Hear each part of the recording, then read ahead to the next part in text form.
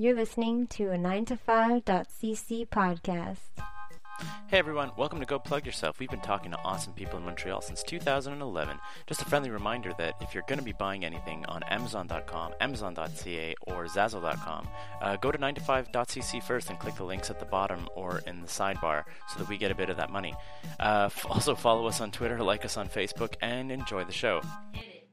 Go plug yourself, you plugging mother plugger. Go plug yourself, you plugging mother plugger. Go plug yourself, you plugging mother plugger. Go plug yourself. I enjoyed how the podcast massively misinformed question about video gaming in general, which is going to be my That's job. going to be like good. It's going to be a good conversation because I play a lot of games. Walter, I play games. I think the last big non-wrestling title that you played might have been Far Cry 3. There's a distinct possibility. Yeah, I'm playing another Ubisoft title now, actually. Which one? Well, I'm just finally getting around to playing Rayman Origins. Oh, there you go. Yeah. That's good fun. Yeah, so that's Thought it was going to take a different turn there. that's my kind of gaming. So PR was going to jump in. yeah, So we're here with Alex Hutchinson. That's the one with the N. With the N. Hutchinson. Whose relatives were dyslexic? That's always the question I ask. When I see Hutchinson,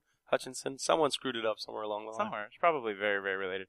And you are the creative director of Far Cry 4. Indeed. And we're here at Ubisoft Montreal. You can tell we're in Montreal because there's Far Cry 4 posters in a bunch of the bus shelters coming There you up go. here. There you go. That's marketing. and you'll maybe hear some of the sounds of the converted loft space that the building is in. Yeah, it's an old. Oh, they used to make clothes. There's an old garment factory basically. Oh Back yeah, in the day I've worked on Saint Laurent, like in other offices like this. So up the top is still crazy because in the floor you see thousands and thousands of pins that have been sort of pressed into the wood by footfalls. It's kind of cool to see the history of the building. I do like that. Although it creaks and coffee sometimes falls through the roof. So that's super nice. That's the thing. That's the thing when I came in first, like right away in your coming in the lobby, like everything's like wood and wood pillars and all that stuff. And you're sort of the opposite if you think like video games are like, oh, this high tech world and there's gonna be spaceships in here and all that. And you're like, no, there's a lot of wood, a lot of open brick, and it's very creaky, which is kind of cool. I guess it's like open space. Open space, I would say, is a theme. General, every video game studio I've worked in has been pretty open. Yeah. But the American style is far more corporate, so you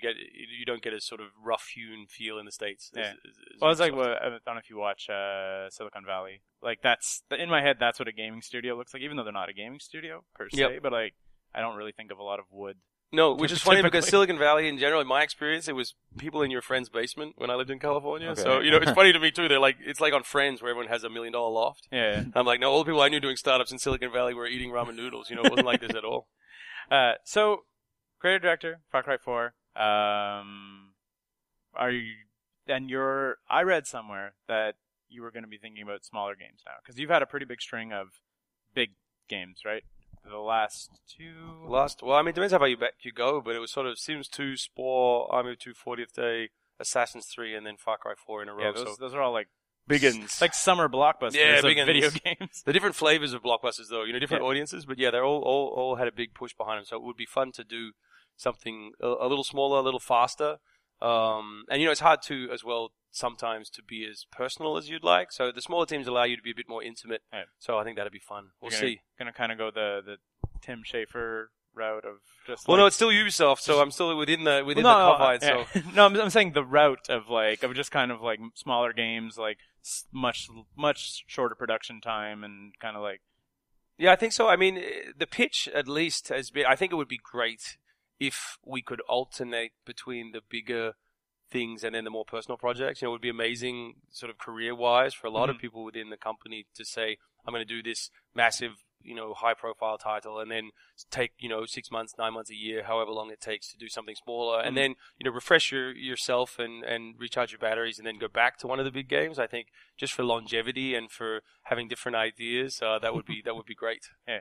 Do you think that that's like indicative of kind of, it's a little bit weird that doesn't happen more in games because it happens in other mediums. You see a lot like in comic books, for instance. There's the guys who write for Marvel and DC, but then also have their indie thing on the side. You see a lot of movie stars who will do their movie for scale and like small movie with a couple guys, and then they're and I think it's a lot to do with the amount of time. So you talked about actors and writers basically on that. So if you're a writer for a video game, it's not a full month job to do one book.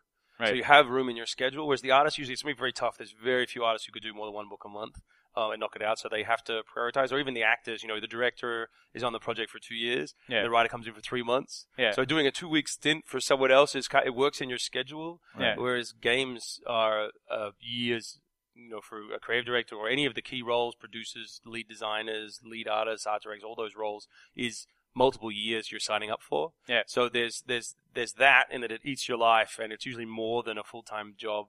And then the risk profile for the company is different as well. They put a lot of money in, so the side project has to be pretty cheap for them to For sure. to see the value. I was telling Keith on the way up here, there's so much of what you do that I just don't understand at all. So just explain this to me. What stage of development sort of do you come on board with Far Cry 4? Like when it's decided that you're going to be the director of this, when that's worked out, is there already sort of the roots of the story? Do they know where they're going with it? And then they're like, okay, well, we're going to have Alex come on and direct this. How does that work? It depends. I mean, the simplest analogy would be film. Where sometimes there's existing material. This Far Cry 4 I came on a little later than usual. So there were some ideas the guys were kicking around that they wanted to do. But obviously, as soon as you join, it's up in the air again a little bit in terms of what are we going to keep, what works, and what do I want to bring to it. And then obviously it's a negotiation with all the other awesome people that we have. Mm-hmm. Other projects, you'll be in the door number one, and I'm hiring guys. So there'll be 5 of us in a room. And that's pretty true of all development, that it starts out very, very small, and it's a small collaboration that grows and grows and ends up with hundreds of people. So the movie analogy does work pretty well. And then what happens? And then because this is like, so what does he do though? I mean, what happens? Like, what Walter's trying to say is that without actors in front of you. Yeah, because he said the same thing. I was like, well, it's like, think about like an animated film. And he's like, I don't understand that how either. animation directors work either. It's like, what happens? What do you do? I think it's the same job directing different skill sets and different people. So, we'll start with the principles of what we want to do and why we want to do it. We sort of know roughly our release date. We know sort of the scope of the project that we're being asked to build, or the scope we're requesting, and that's sort of an ongoing negotiation, like any project, I guess. And then you work with, art directors, audio directors, design directors, lead designers, to figure out how you're going to express those ideas. And so it sort of grows as you move. So you'll bring on the next level, and they do a deeper dive on it and break down the systems you're asking for and bring it back, and you edit and massage it, and then it goes down another level and we start to execute it, and again we edit it. So you see it a bit more like an animated feature actually than a live action movie where you shoot it and then cut it, and it's so expensive to get the actors back in that you're either okay or not okay when you hit the editing room. In games we're continually refining, so sometimes even halfway through production you'll say, this isn't working, cut this section is great, double down, let's do more of it, let's elaborate on it. So it's a lot of that, and then at the end I do a lot of this, which is, sort of the internal communication at the start, and now the external communication, talking to you guys and trying to get people in the stores to buy a copy. All right. I was going to go Smooth. that... What were you going to say, Walter? And I just said smooth. That was really good. Smooth. That was really, my question was, I was like looking at the history specifically between the Army of Two, Fortite, Assassin's Creed 3, and Far Cry 4. Those were like all 3 of them where you were like jumping into series. Was that like cool for you, or were you kind of like, I kind of want to X game 1, Yeah, I mean, obviously that's in the end, if you can get the budget and someone's foolish enough to agree, it's always fun to do something from scratch. But I think video games are different again from other media in that often the sequel still has a huge amount of room in it. So for even for Assassins, as long as you're stabbing people and it's historical and it's open world, pretty much everything else is open season. And Far Cry is even more open in that we knew it's basically a shooter and it's open world, and there's going to be animals in it. Yeah, right. exactly. So you're like, as long as you feel like you're screwed in this environment, you're pretty much in a Far Cry and that's game. it. I mean, so it's not bad for me to start with a few pillars, in place, because there's still so much room for bringing your own opinions to bear on it. Yeah. And the cool thing is when they give you something like that, you can pretty much be certain it's coming out. So games have the same strike rate as any art form, where 9 times out of 10, if you start something on your own, it's never going to see the light of day. Right. So it's a gift to have a project where people are guaranteed to get behind it and help you make it a reality. But yeah, there is still that temptation to say a blank page would be amazing. Yeah. Is that what you're looking forward to now? Hopefully. I hope so. We'll see. It's one in of a those, perfect world. Yeah, in a perfect world. But it's the video game companies are a bit like the 30s in movies, where we're studio employees.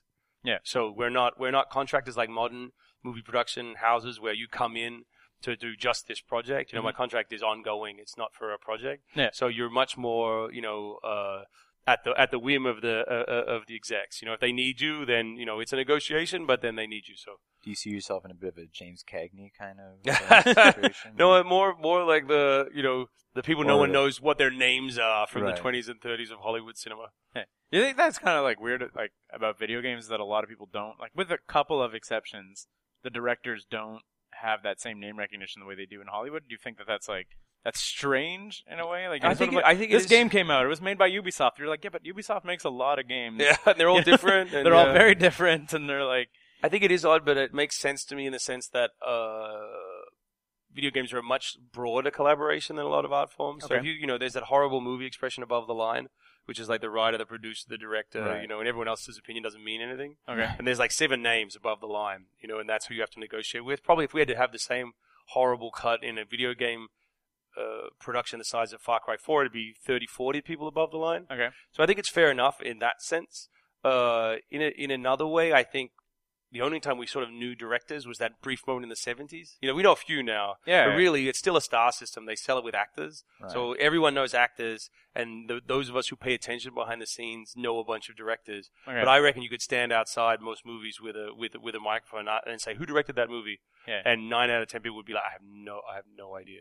Yeah. And I think that even for huge names, you could say that was a Spielberg film. Yeah. They're like, oh, okay, cool. Here's my follow-up to that, though. As sort of the cachet of high-profile games is ever on the rise, do you see that changing? Do you see there being a point where directors of games will be, where there will be like more than a handful of known director names for video I can games? see it being more prevalent as technology improves and we're less reliant on engineers to execute even a basic vision. I think there's more room for smaller teams doing bigger projects. So I think you'll see it more.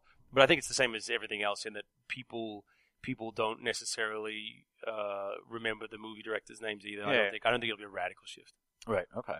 Now, what I would also want to know is in terms of your direction, how involved are you, if you're involved at all, with when it comes to like the voice acting and the motion capture and stuff like that? Yeah, so it's interesting. It depends on the project. Some of them I've been in the studio directing them. That was more, older projects. These days they're so big and there's so many things happening simultaneously that it's hard. So with Far Cry 4, for example, I was very much involved in the casting. So we did final call on all the casting.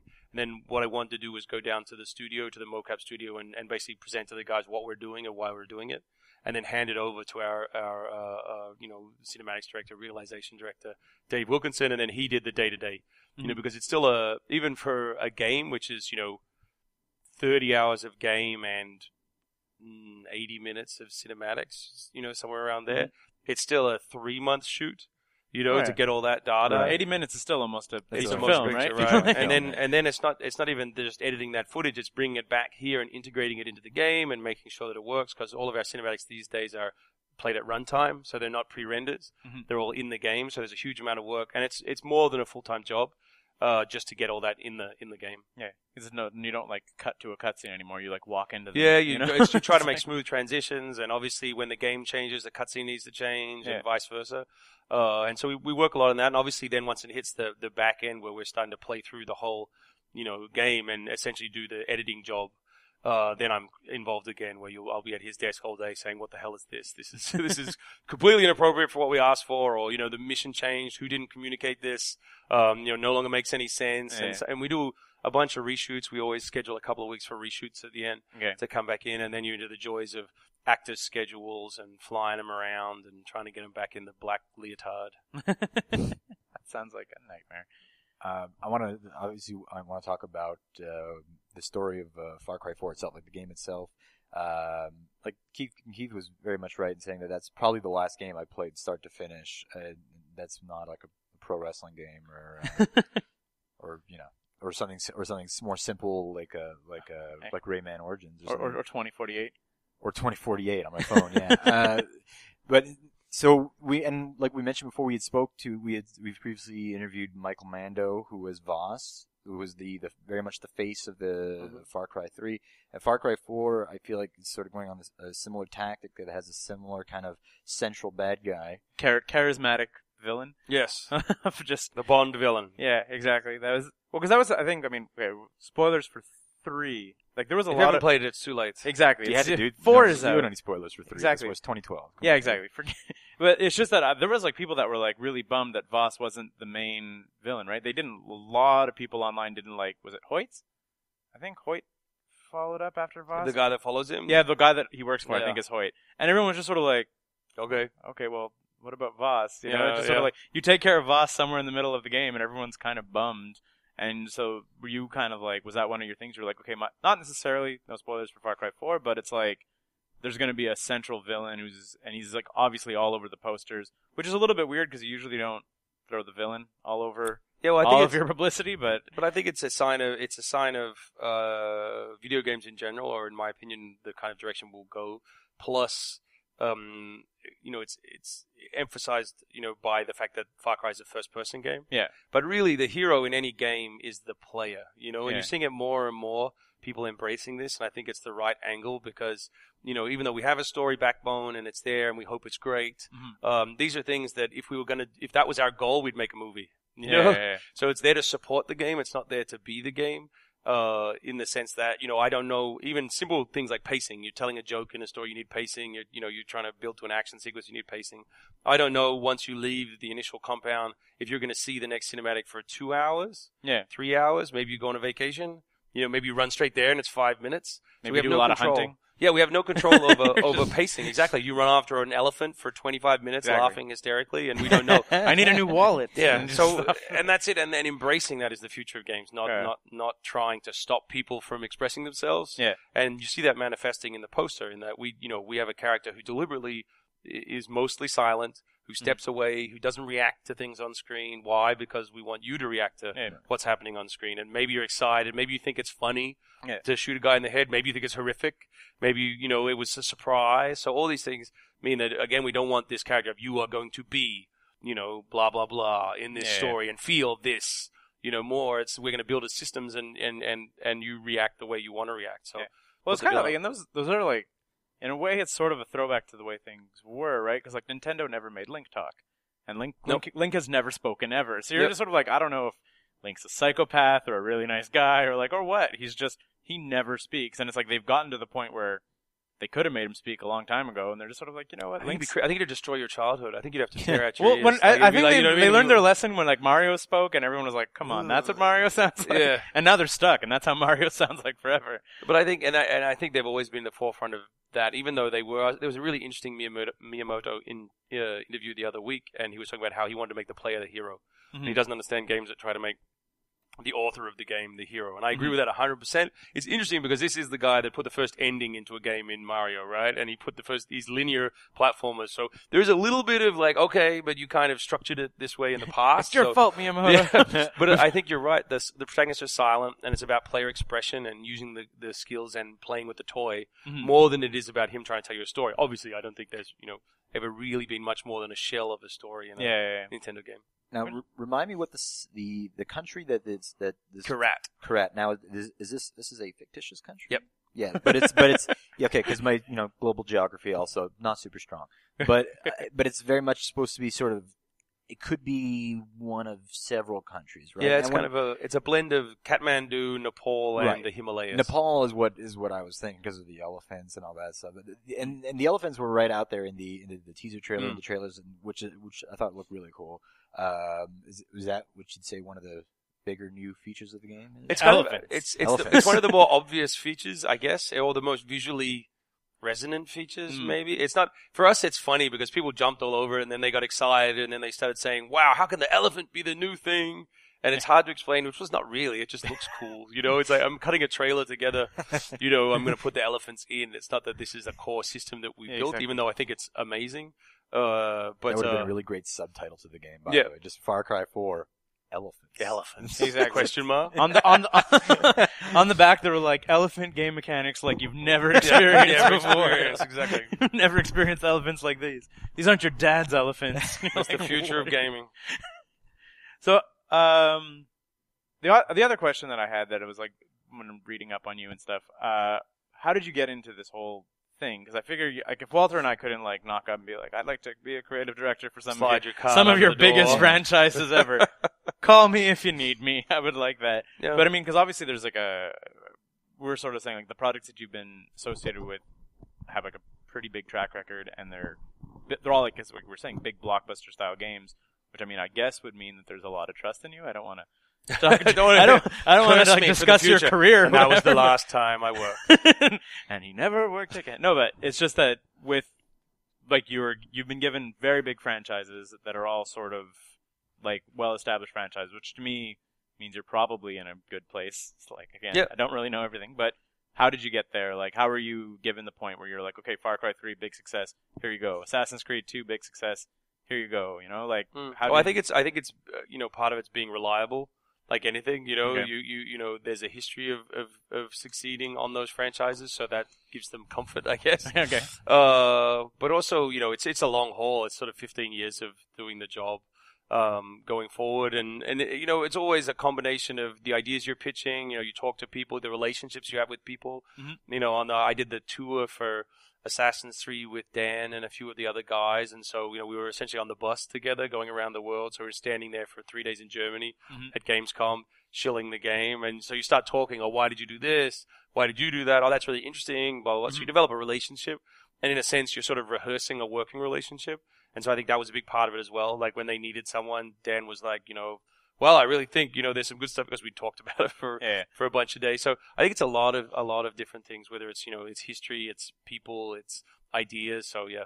So like when you were a kid, were you like game director? Yeah. Or or did video games? Oh, I would have loved it. I didn't think that, even was a job like that when I was a kid. It was sort of like I had the ColecoVision and the earlier, the first Nintendo and Atari 2600. Right. So I was engineers and artists, and I say that all the time, but for me, I couldn't draw and I couldn't code, so it seemed like a fantasy. Yeah. So I came through journalism, through writing. So I did a lot of my education in writing, and I wrote for magazines, and I wrote nonfiction articles for various video game magazines in the UK in the 90s. Okay. And so you sort of get an edge of it that way. And then when the industry blew up and expanded, you find a way in, and then sort of just cling on. What was your first job in the industry? Like, It's gonna sound weird, but my first job was lead designer because it was the turn of the 2000s, and the role was just starting to appear. So everyone needed people, and so there were lots of opportunities. And I ended up working on bad games in a strip mall in Australia, where in the woods, so it was good. Eating food from a truck that was delivered every day at 12. The tasty truck. And Sounds glamorous. It was very glamorous. Yeah. It's like you can see through time. Yeah. I can almost taste the food truck. The sushi from And a truck. what were these games for? Were they They were like PC games? No, they were Game Boy games back in the day. So there was it was the sort of bottom edge where Game Boy Advance? Yeah, Game Boy Nice. Advance, and the you had 3 months because Activision just realized they signed a deal with Marvel for 6 games by Christmas, or they defaulted on a contract, and then they realized in September they'd done 5. You know what I mean? You just get a fax that says Spider-Man? Question mark? Question mark. You're like Iron on Man. it. Yeah, exactly. It's like This is- one of those. What is it? What is it? Exactly. Spider-Man. No, it's Fantastic Four. So Yeah. those must have been. It's weird. At the time now, you look back and you say, oh, that would be horrendous. But at the time, it was an amazing opportunity. Kind of sounds fun in like a Oh, very, super in a cool. very like weird, stressful way. Yeah, Like, and you're learning a lot. So usually, I think the biggest learning curve for anyone in the creative side of games is the start to finish. So Okay. from ideas to trying to make it, to failing, to hopefully eventually succeeding, and then editing it and getting it out there and seeing a reaction. And so that whole arc is the job. And so it was fortuitous because I got to do essentially 5 of those arcs in a row on really small projects that no one was really paying attention to. So you learn very, very fast, and you figure out the sort of scope and scale of ideas and Yeah. what things resonate with people, and you get to try stuff out in a low-risk environment. So yeah, it was good. And obviously I had a lot of friends at the time. It's still game development, so you work with a lot of people trying to make games and do their best. It's like shooting Super 8 films in the backyard with your friends. You know, Yeah, it's yeah. like, you know, it's a long road from that to actual making movies, but there are a lot of shared skills. There is some, like, you're still pointing a camera at things and Yes, kinda, and trying to tell a story and, you know, and trying to make it work. And then I guess it was, I think the first big game that I was Sims 2. Yeah, I went to Maxis. I was lucky enough. Friends went to EA in the States and were saying I should go down there. So I eventually sent a CV in around 2003. And so at the end of 2003, I was in California, and I was at Maxis. So that was cool. Okay. And Sims is, I mean, like that's one. That again, that's a really big Yeah, game. Sims was cool. I mean, we were doing the console version, so it was a bit different at that time. But no, it was a great franchise, especially because. For me, I love it, but I don't love it as a player. I love it as a designer. Okay. You know, it's one of those games where, you know, I love how it works and what it does and how it occupies this unique corner of the games business. Mm-hmm. But I wasn't someone who spent, you know, thousands of hours playing The Sims. I enjoyed building it a lot. Okay. And you learn a huge amount, but it's not really my personal style of game. Okay. Do you play the games that you work on now? I have a rule, and the rule is generally I play them a year or two after we finish them, because you play them so much during development that you're completely polluted and you have no perspective anymore towards the end. Right. So to get an idea of, am I happy with it? Finally, you know, generally sort of a year or so later, 2 years later, I play it and then they go, oh, that was a good one. Or pacing there's all screwed up. So And then it's way too late. yeah, to do anything but also, like and that. it's also too late to be really upset about it as well. Yeah, exactly. You know, so if you play it the week after, you're sort of still in the mindset of making it and editing it, so you want to take it back and You're like, get so and so on the phone. We exactly. can fix Get this. Jimmy back in the building. We're doing it. We're freaking out. Was there any? Do you ever like say when you were playing Assassin's Creed 3, where you kind of like, oh, there's something that I want to have done, not necessarily like a mistake, but you're just sort of like, oh, wouldn't it be cool if? And you're like, it's horrible. That's why I do it as well, because it's just lists of things. It's Yeah. never, you know, because you know exactly what you were trying for. Whereas a lot of things are invisible, I think, to players. They're, you know, that's not what we meant, or Yeah. you know, we just missed it. Far Cry 4, I think will be an interesting one to play through, because I think we you know, you learn a lot, especially from, say, some of the pacing challenges we had on AC3. Mhm. So Far Cry 4 is much faster. Okay. And, you know, and shoots along at a very rapid clip. Okay. So you know, you bring what you learned from the last one to the next project. Okay. But yeah, it's often things like that, pacing or introduction of features. Or, Yeah, you know, man. You kind of have your hands tied because it's at like the whim of the player. Like Yes. if you're playing a Far Cry game and you're just sort of like, you gotta go to this village, it's on fire. You're like, maybe later. But it's more just the stack of things you're asking them to do before they get to the next beat, you know, or the Okay. next Right. feature that you want. So Yeah. sometimes you put too much in because the way you're playing it is very, very fast. Mhm. You know the systems and you truck through it. So usually you can bet that everything doubles, and then you forget when you're making the next one. You say, like, this is going to be an hour long, and you plan, and then you're watching it in test going, it's taking 3 hours. What's happening? And you're like, oh, I guess because they don't know how to do this yet, and they're You figuring out just see that. this guy's like, he's trying to climb a tree, and there's no indication Yeah. he can climb No, a tree. no, no. And No he's one's ever said you can climb a chasing- tree in this game. You're just chasing like, a goat for like 20 minutes. I'd feel remiss if I didn't bring this about my own personal experience with Far Cry 3, where it's like, because I found some things were kind of challenging, and some of the, again, I don't really play a lot. Walter's of video quite games. bad at video And games. then once I had finished the main story, like the main campaign, then I started to do the other stuff, like going hunting and stuff. But it was only after I finished the main campaign that I was able to carry more weapons, Right. and carry better weapons. And I thought to myself, man, you know, this would have been really helpful during the main campaign. Being able to carry more if I than would two have like guns. maybe bothered to go hunting once, or if I would have like so. But you know, like that being said, Then you blew all your money playing poker. yeah, exactly, yeah. And then, We covered the elephants. What do you think? In your opinion, what do you think the standout feature of Far Cry 4 would be? Oh, for me, it's co-op in the open world. So we like to talk of Far Cry as a franchise, as a game that generates player stories. You know, it's something that you play, and the fun story is what you did more than the story we told you. You know, and so when we were brainstorming, you know, about how to extend that for Far Cry 4, you know, with about a year to go, the obvious answer was if we can get the co-op that we were already sort of building on the side into the main campaign.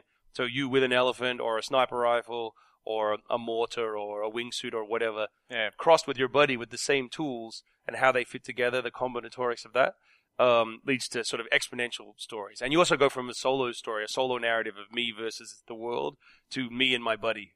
You know, so are we a comedy duo? You know, are we a crime fighting duo? Are we serious? And I think you get all kinds of, we get a whole other genres that way in terms of how players can interact with the world themselves. And that's like, I haven't played 4 yet. It came out as of recording, I think 3 weeks ago. 3 weeks ago. I just got. There's a PS4 waiting for me at the post office right now. So when we finish this, I'm going to get a PS4, and it's going to be one of the first things I do. Awesome. Is 4. But the co-op, you can like flip in and out, right? It's sort of that was also important. The idea that it doesn't, you can't play the main story, the core story missions in co-op. Mm-hmm. But once your friend joins you, they all turn off, and you can play everything else. So all the hunting, the towers, the outposts, the fortresses, the open world, the quests. So it means that you're not interrupted by cutscenes. It's really the story of you and your buddy doing whatever it is that you want to do for whatever reason. So if you're like, I'm in this new area, I have like XYZ outposts I could take over and whatever, I call up Walter and I'm like, yo, Walter, get online. And he's like, and I don't know how to get online. Screw everything up for you. I'm very bad at And video. it doesn't matter. It also doesn't matter if you're at the end of the game and he's at the start, because you're not going to give away spoilers, because he's not going to see your mid-game cutscene, even though he just got back from the store with a copy of the game. So I like how it works. Yeah, that's really cool. I was obviously. I don't have a ton of friends who play Far Cry, but I'm gonna make them. Well, that's the goal. That's the goal. That's the goal. Sell one extra copy. That's what we need. Exactly. But it'd be like, buy it. I think I have a couple people who I could get in on. Like I know that like I picked up the series at 2, and I really enjoyed 2, and despite of its like huge shortcomings, at least like when we look back at it now, like there's no story in 2. Right, at all, which was kind of weird because you talk about you kind of want to get away from the story, but you're like, you kind of want a bit of one, because in 2 you're kind of like, I have no idea. We need a frame. Yeah, exactly. You're like, I have no idea why I'm doing any of this. Like, I was just like, I know I have to, and it's a lot of fun, but like, you have no idea if you're a bad person or a good person, and it doesn't. Yeah. And if you are a bad person or a good person, it doesn't really change the game. This is a game from years ago, and I really got into it when 3 came out. Super into it. So was Far Cry like. Had you played the originals, and were you like, when 4 came up to you, were you like, oh, this is... Oh, yeah, really, I mean, were you gunning for it? I loved all 3 of fighting them. Other well, there's actually more. There's technically, if you count Instincts and Predator and those things, there's a few more on the side. Yeah. But of the 3 main Far Cries, I loved different parts of all 3 of them. So it's fascinating because they're all different expressions of open world shooting, player expression. So these 3 sort of pillars, which are both really interesting questions in game design. So again, when it connects to your previous question about what is a franchise and how much does it affect you, and that's what's fun about it, is that it affects you as much as you want it to. So you have these sort of areas to explore, and if they overlap, and they do for me, with areas of personal interest, then it's great. There's a very good chance I would have chosen shooting, open world, emergent narrative as pillars if we were doing something from scratch. So it's not a big stretch. So other than the Far Cry games, what other, like, do you play games when you're developing another game, or? Oh yeah, I mean, it depends. You need to, do you have like a game that you unwind, and is it just like? Well, I play relentlessly, so a bit less with the kid now, but I play all the time. About the only things I play, probably everything that you play, is the only things I don't play. So I don't play sports games, and I don't. Well, play... wrestling games are hardly sports games. There you go. I don't play sports games with dress ups, and then I don't. I don't play racing games, but apart from that, I play pretty much everything. Do you have anything like? Are there any indie titles that, since you said that you wouldn't mind, maybe if the opportunity presents itself doing something small? Are there any indie titles that you're really into right now? There's a huge bunch. I think it's interesting to see them. Often they're explorations of sort of smaller, more focused ideas, which I think is really interesting. Mm-hmm. So Gone Home, I liked a lot. I always thought that if I was going to spin off, into something and try to do something smaller, you could do what they did, which is remove the traditional narrative and just leave the narrative of exploration and physical storytelling. Okay. So I thought that was not only a great game, but a good use of time and resources. Yeah. There's Super Meat Boy I was a big fan of. Okay. I thought the tuning on the levels for that was amazing, in that they weren't just, solve these problems, jump over these things, get to the end of the level, but that if you paid attention, every level can be solved with a locked stick, so you can do it at full sprint perfectly. And that's a hard challenge to solve. I was like, getting to Super Meat Boy is rough to begin with. It's nasty. To do it at a flat out sprint. Is and that became my goal, just to finish the game without slowing down once on every level. So I thought that was terrific. But I think the line, unless we're going to say it's budget maybe, which even for some of them is not true, if you go to Journey or something, they're not cheap games. That's like 5 years of Sony's money, and therefore what does independence mean if you're fully paid by Sony? So I think the whole line between indie and I don't even know what you call the rest. Mainstream, I guess, is a bit blurry and silly. You know, I'd rather we just talked about good ones and bad ones. Yeah, you know, in I both. guess or big games and small games. Like, 'cause Right, it kind for of sure. doesn't matter. Yeah, like, exactly. Because I mean, like the last indie title that I played that was like recent was Hokum. Oh yeah. And that's like a ton of fun. But I think it was also released by Santa Monica. If I'm not Right, exactly. You know, And so you're just like which- Santa Monica, and you're like the guys who did God of War, but you're Oh, like yeah. that's the studio. But then you're like playing this little kite that's flying around. You're And like, you know, I mean, it's all. And the funny thing is, that it feels like people trying to pick sports teams, and then lots of my friends go in and out. They, I've worked with them on big projects, and then they've gone on to make like Genova Chen. He worked with me at Maxis briefly, and then he's off making Journey. You know, so Guacamelee is a whole bunch of guys from the big studios in Toronto who went off on their own. So it's a terrific game. It's very blurry on the dev side. People are all over the map. You know, now Cliff Blazinski's got an indie studio. Yeah. Is he indie? You know, is his Ferrari indie? yeah. I guess now. Yeah, that's I don't know. Like and Ubisoft has some smaller games. Yeah, that for sure. kinda And come I up think I mean, that's why so many talented friends still, work here. Is that there's a lot of different kinds of games coming out of Ubisoft. A lot of diversity of experiences and a lot of diversity of scale. Yeah. So I think Ubi's been great. And is there kind of like there's not to say it's like safe, but like barring a catastrophe, games like Far Cry and Assassin's Creed they're gonna keep the company afloat, right? Like, well, you hope so, but you if you go through the history even of a Ubisoft, they come and go. That's the scary thing. So Splinter Cell's a huge pillar, and then exactly. we don't do them anymore. Well, Prince of Persia is the same. If Sonic can fail Sega, right? There you go. Like all bets are off. All bets are off. But at the same time, is that like a bit of one of the reasons why you're like, oh, okay, I do have a bigger studio to work with, so the possibility of maybe doing something smaller under the Ubisoft umbrella is possible. It's not like. Yeah, I hope so. I mean, that's almost a question. Ask me in a year. That one. 1 year. 1 year. December we'll be back. 2nd, 2015. We'll be back. When it drops below -10, we'll be back here. But hopefully. I had one more broad kind of question. The fact that you were working on this, and this is like one of the first games for this new generation of consoles, did that provide more opportunities for you or challenges, would you say? It's a bit of both in that it's a technical challenge to try and keep the game experience uniform across multiple platforms, especially when some are, the previous generation of hardware and some are the latest hardware. But it's a decision. If you make it up front, then that's just the rule. You're building for one and then doing everything you can on the newer hardware to upgrade it. So it is technically challenging, which luckily is not the bit I have to worry about.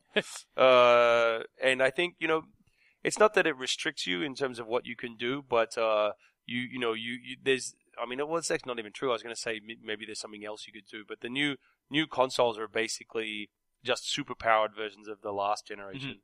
There's not a new peripheral really. There's not a new sort of thing alongside it. So I don't know that we would have done anything differently, even if we were just on the new generation. It wasn't like they said when they had the Wii U controller. No, exactly. And then you're like using it or you're not selling. So we didn't have that. Yeah. So I guess that's kind of where. And are you? So since you are probably you're like in the first batch of people that's developed anything for the Xbox One or the PS4, are you like excited? Are you like, oh, we've just started and there's like a lot more that we can do on this? Or are you? Well, I'm always scared? I'm a huge gamer first, so I love the smell of new plastic. So anytime you can get a new piece of hardware, you'll have a lovely evening when you unwrap your PlayStation 4. It's a great piece of kit.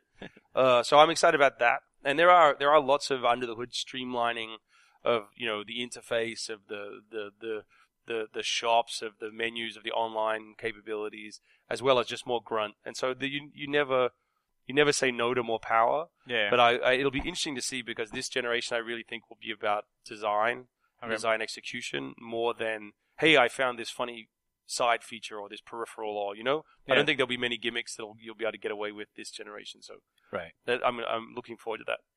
And I just thought of something else when after Far Cry 3's initial release day, there was then I guess you'd call it a spin-off with the Blood Dragon. Yep. Which is awesome. Do you think something similar stands to happen maybe it'll be interesting to see. It's one of those discussions where everyone likes to think there's a vast conspiracy of pre-planning that goes on, and that all these things, DLCs we've already made and took off the disc, and you're like, none of it's true, and so we're still working on extra content for Far Cry 4. And then soon, I think we'll sit down and have some conversations about what we could do. And I think the best thing about Blood Dragon was it was surprising. People didn't see it coming. No. So the same, trying to pull off the same trick would be good fun. Yeah. It was great. Blood Dragon was amazing. Like, I remember, like, Blood Dragon, I think, was the first game since I was, like, a teenager where a buddy of mine just, like, sat and watched me play. Yeah, well, it's probably because It was just like- it did mainline. Looking at you, I'm guessing the 80s would have been seminal. So it's one of those things where it hits the nostalgia. Yeah, exactly. That's it. We're just sort of like, oh, like, let's just watch this go, and you're just, like, dying of laughter, and there's just so much, like, fun stuff. So Awesome. I guess I'm looking at clock on the wall. I'm thinking maybe we do 5 questions. we should probably do 5 questions. We wrap up every podcast of asking same 3 questions to every guest. Then we ask... And I have that 5 You have the question question? ready, yes. Then we ask a question from our previous guest to you, and then you ask a question into the future to our future guest. Oh, I like it. All right. Do I get to know who the future guest is? No. No. Okay. Yes, you do. He does. He does? No, he doesn't. No. That will I was flavor like, the I was question. like, Sorry. I was like, We're doing a couple podcasts today, so I'm all kind of disjointed. exactly. It's close to we maybe would have known, but we don't quite know. Awesome. All right. So the first question is, Walter, do you remember them? First question. What is the greatest... Keith, why are Nope. you doing this to me? What did you want to be when you grow up? I'm very lucky. This is what I'll answer it 3 different ways. When I was very small, I wanted to be an archaeologist. Okay. And then I realized after doing a degree in archaeology that those people never die. So there is no work for a budding archaeologist until you're 60, which is a very sad state of affairs. So you're excited for the new Jurassic Park? Don't make me say that on air. I'll be like Neil deGrasse, Tyson going on about the archaeology of that trailer. No, but I wanted to be a game developer, to be honest. So I was Okay. very fortunate. I went through different, jobs along the way, but I'm excited because I ended up kind of where I wanted to be. So Yeah. it's cool. I can imagine, especially as you were saying, if you weren't into coding and weren't into art, you were just sort of like, I want to make these. Yeah. Do you But have any skills? No. I can write a pretty good story. Yeah. I'll make the coffee. You're giving me hope here because I got a degree. There you go. I got a degree in journalism, so There you I'm like, go. so I'm You're like, gonna I'm be- like, I'm like, I'm what, 10, 15 Far years Cry away from 10 this? is fine. Like- Creative director. You'll take my job. Question number 2 is, what's the worst fashion choice you ever made? We have people who want to bring Probably chairs in. dyeing my hair blonde or attempting to and turning it instead into a horrible, version of Carrot Top's hair was Cool. probably the worst, yeah. And I didn't think hair had Shooting much for to do blonde with it, got you know what I mean? But orange, I make an absolutely hideous blonde. I've never been so invisible to women in my life as when I was about 22. So I yeah, see that you was- maybe actually looking like a Far Cry villain. Oh, it was Blonde horrible, hair. yeah. Exactly. I look like Pagan Min without the nice suit. Were you in, is this in Australia still? Yeah, still in Australia. yeah, Okay. yeah. I was like, somehow it seems more acceptable in Australia. Well, it's the land where fashion died, so Well, maybe. previous guest and fellow Aussie John Bennett. Yeah. I think as maybe one of the best worst fashion choices ever. What was He's- that? I don't know, but I just seem to remember his being Pretty particularly terrible. He had glaring, like shorts tucked into socks or Yeah. something. Like, Yeah, it was it's very- weird. It's also the thing you got to remember, and I was realizing this the other day, is if you go to New York or Montreal or France or wherever, it's cold most of the time, so you get to make a choice about fashion, putting yourself together. In Australia, it's really hot, so you really don't. Half your wardrobe is already eliminated, Yeah. so you're down to. So it's pretty loose and pretty sloppy. Like, I need to make a statement in 2 articles of yeah, clothing. and so right? people just cease to care. Exactly. Generally, it's too hot to care about that. Like, stuff. shoes are even optional. Optional. Yeah. They might not even be part of this outfit Fact. by the time I'm done. This is a question it's really important that you do not think hard about the answer because then you'll overthink it. which is kind of the rule for most questions we ask. But anyway, Pretty much, yeah. Lucky. Who's the greatest person of all time? Greatest person of all Yeah. time. Man, don't think too hard. That's a horrible. Here's why it's a horrible question. I'll tell you why it's a horrible question, and then which is stopping me from thinking they're about most it. So it's again okay. they're mostly horrible questions. Yeah, I don't know if that's been because you established feel yet. like you should pick someone worthy, and then your mind immediately Goes to just well, no, it goes to personal heroes, Yeah. and most of them are actually not very good people. So it's one of those things. Gosh, I have a lot of fondness for various novelists, so I'm going to go with sort of a mix of Kurt Vonnegut, Philip K. Dick, and Joseph Heller. it's a pretty great three-way list. tie. We'll Three-way accept tie. the three-way tie. Heller, Dick, Vonnegut. That's a It'd be a very That's a broad spectrum of Yeah. like intellectually challenged individual. It'd be Yeah. it'd be a wreck. That human being would be a wreck. If you ever want your name taken off of a game, you should instead replace it with Dick Heller Vonnegut. It's genius. That should be Exactly. That'll You're- But be- now, you're unfortunately, now Alan it Smithy. will be spoiled. Now they'll be like, he Yeah. said it in an interview. He said it in the interview. Yeah, like a known to plume of Dick Heller Yeah, no, Vonnegut. or as Alan Smithy is just three really famous and well-respected authors. Question 4, Walter. This is from local punk rock musician No, this one No, is this actually is from Leland Beckman. Leland Beckman, who local. was on our last episode, which is being recorded. This is our last episode. Our last guest, Leland Beckman, who's a multifaceted musician, comedian, entertainer extraordinaire. He asks, what was the best Christmas gift you ever got when you were a child? You received when you were a child?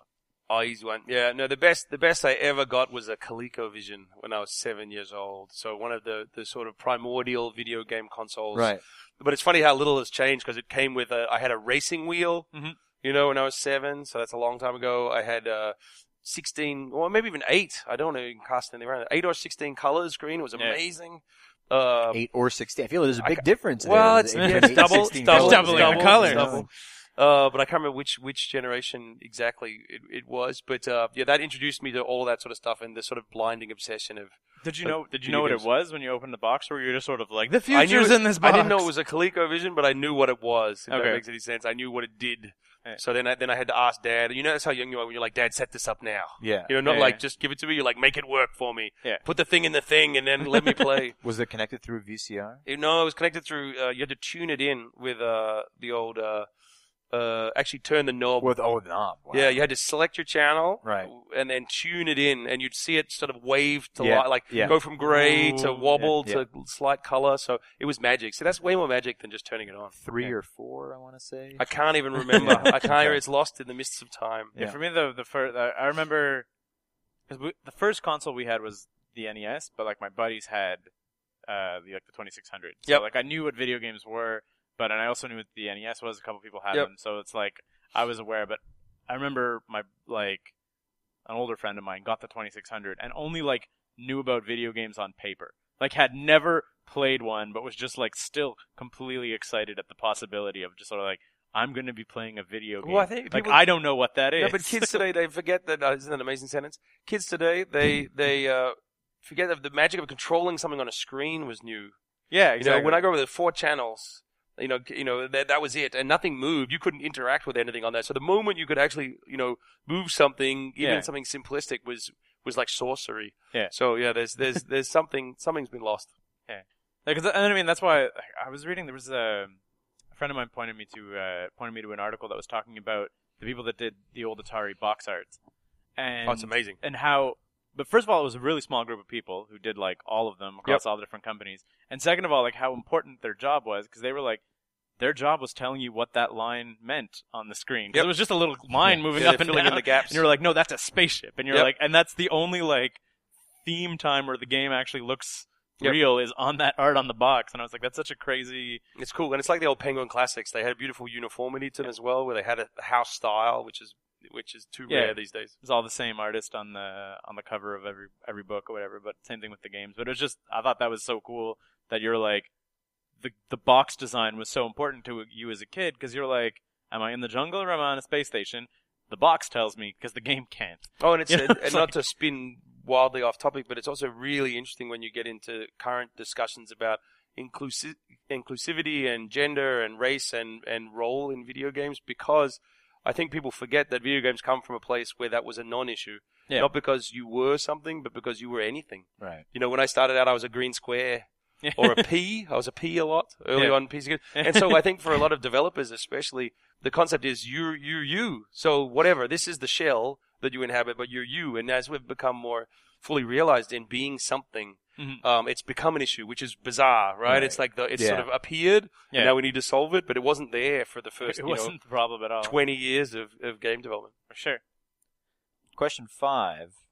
Flip the table and Is where you get to come up with. And I don't know who it is. Without knowing the guesses, Hmm. any question you want. So I presume they're in some sort of field, or output field. They make something. Yeah, or they do Probably, typically yeah. a something create- that they could, as we've had plug visual the- artists, we've had comedians, we've had writers, we've had comic book artists, professional wrestlers. we've had professional wrestlers. So all right. My question will be more about whatever they do How will you know the time has come to stop? It's a very pessimistic question. but I No, like it. because it could be you've achieved your goals. I was You know like, what I mean? can you answer it? No, that's why I want to know the answer. Just like, I want to know someone else. I want to know. It should be a difficult question. But no, because, is there something you want to make? And once you've made it, I want to win the Academy Award. I Right. win a Grammy. Or, my mum cheers finally. Sure. Jimmy comes out of his coma. I don't know. I like it. You're right. So wait, I want to get the wording right. How do you know when to stop? How will you know when it's time to stop? And then not the pessimistic version. So you have to frame it as that. Right. I'm not asking you when will you That's die. that says a lot about me. It's like, Yeah, exactly. when will you have failed enough to know that you shouldn't do this anymore? Stop doing the thing because no one's going to like it. Yeah, exactly. But okay. But on the flip side about that though, like there is like a certain element of maybe your first failure is when you stop. Like if you think of yourself as like a big time like movie director, there's some of them where you're like, I'm gonna go ahead and say it. George Lucas maybe shouldn't have made all the prequels. You should have let it go. He should have maybe made one and been like, this is getting away from me, guys, and then maybe we could have salvaged them. And he's like, nope, this is gonna, Yep, like it's so true. that oh, I really this got I guess away that's, from me. well, then your question is related to: is the person at the peak of their success, or are they just starting out? So there'll be two different. You'll get two different answers. Yeah. So how do you know when it's time to stop? Not pessimistic. Not in a pessimistic way. It hasn't like been a giant failure. I don't know. Like So Walter, don't have me ask the question. Walter, how do you know it's time to stop for you? I clearly never know when it's time to stop. I've been performing 5 years of largely unpaid stand-up comedy, and I'm still There you doing go. it. So Tuesday morning, 2 a.m. That's when you stop. exactly, yeah. I think so. I have no idea when I would stop. Like I don't even know what I would stop doing. So normally, normally at this point of the podcast, we will have largely spent most of the hour shooting the shit, as it were, and then we'll cram in what we need to plug. But I think we've gotten to We're what plugged. we've I think we're plugged. Yeah. I think we're fully Is there anything full. else? Any other detail you want to get to, or something maybe that hasn't been announced yet regarding? I'm really No, looking we're for, out. We're really out. looking for an I was like, you exclusive guys are here. very Yeah. done. People have played it. It's Yeah, already exactly. people have finished it. Exactly. People are you kind of like? And he said you don't really know exactly what's coming up for you. You're going to be taking. Nope. Presumably you're not from Someone Montreal. burst through the wall. You're and gonna be traveling and a little bit? throttle me. You're gonna No, take we're some done. time We're done off? with that as well. Like we've already done all the promo stuff. So Do you get time off after, or are you? Do you have yeah, any- we had a little bit. We're going to Vegas on Thursday, so the Nice. last thing for the VGA. So that'll be fun. Maybe that's why my friend's going to Vegas. Yeah, a night in Vegas. Like, a friend of mine was like, "I'm leaving for Vegas on Wednesday," and I was like, I do "Oh, go okay." to Vegas all the time. Yeah, people just go to Vegas. It might be for the video game awards. Maybe. Keeping it real. Do you have what? So I have Far Cry 4. What other game do I buy for Christmas? Oh gosh. Since obviously the answer. Well, is Far Cry I can't 4. plug anything from you because that just sounds self-serving. But can you plug anything else? I would go buy. Can I? This is like a trick question. I just want to say at this point, there has been another person in the room the whole time. Yes. And I feel like her job is just waiting for him to say something wrong. Yeah. Is that, am I right there? Yeah. We've done a She's few like, of these he was before like, I where can't plug we something always for know you. it's a serious podcast when there's like a person that doesn't speak in the room with Yeah, us. like watching. I feel the eyes boring in the back of my head. Go buy Alien Isolation. Alien Isolation? Yeah, because it's got mixed reviews, especially from sort of stateside journalists. But I think overall, it's a really tight execution of a great idea about you versus one creature in an environment, and I think it's really interesting. And it's the first Alien or Aliens game that actually captures the mood of the original film. So I think it's really worth playing. That game almost made a friend of mine like drop everything and buy a PS4, and then he like budgeted. But now that you've endorsed it, I was skeptical on it because of the mixed reviews. Yep. But that's I think that's the future too. I think you know mixed reviews are okay. It's all right for half the people to hate it if half the people love it. If everyone's a 7, then you're in trouble. But if it's 9s and 5s, I'm okay with that. You know, for sure. I don't think that's, and I think that's where you want to be creatively too. You don't want to make a movie for everybody. No, and or it's you don't not want to make a possible. game for Only everybody. Pixar does that. Yeah, exactly. And they always make the same movie. Based on your endorsement of Alien Isolation, is it safe to say that the next Far Cry game will take place in space? Or is that confirmed now? Are we confirming It's that the now? future. Confirmed. Sci-fi, Far Cry. Far Cry 5? Far Cry in space versus Jason. Yes. Yeah. There you go. See, now you're making money. Yeah. You should move to Hollywood. There you go. Alex, thank you so much for joining us today. Thanks Really for having me. That was appreciate awesome. This is great. Great showing us your digs. That was awesome. Rock and roll. Walter, do you have anything you want to? Happy Christmas. Yeah, I guess this is going to be our episode. This is our Christmas episode. Yeah, so Merry Christmas, and hope you get enough money to get a PS4 and or Xbox One or whatever console you want, and games and stuff.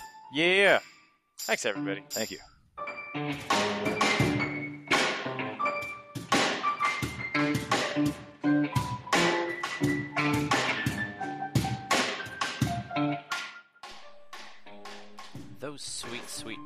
tunes you're listening to right now come courtesy of Leland Beckman and Oral Turpitude. Oh man, that was some great podcasting, wasn't it? Anyhow, be sure as always to like us on Facebook, follow us on Twitter, add us on iTunes, buy our stuff, and basically try as hard as you can to make us happy in every single way possible.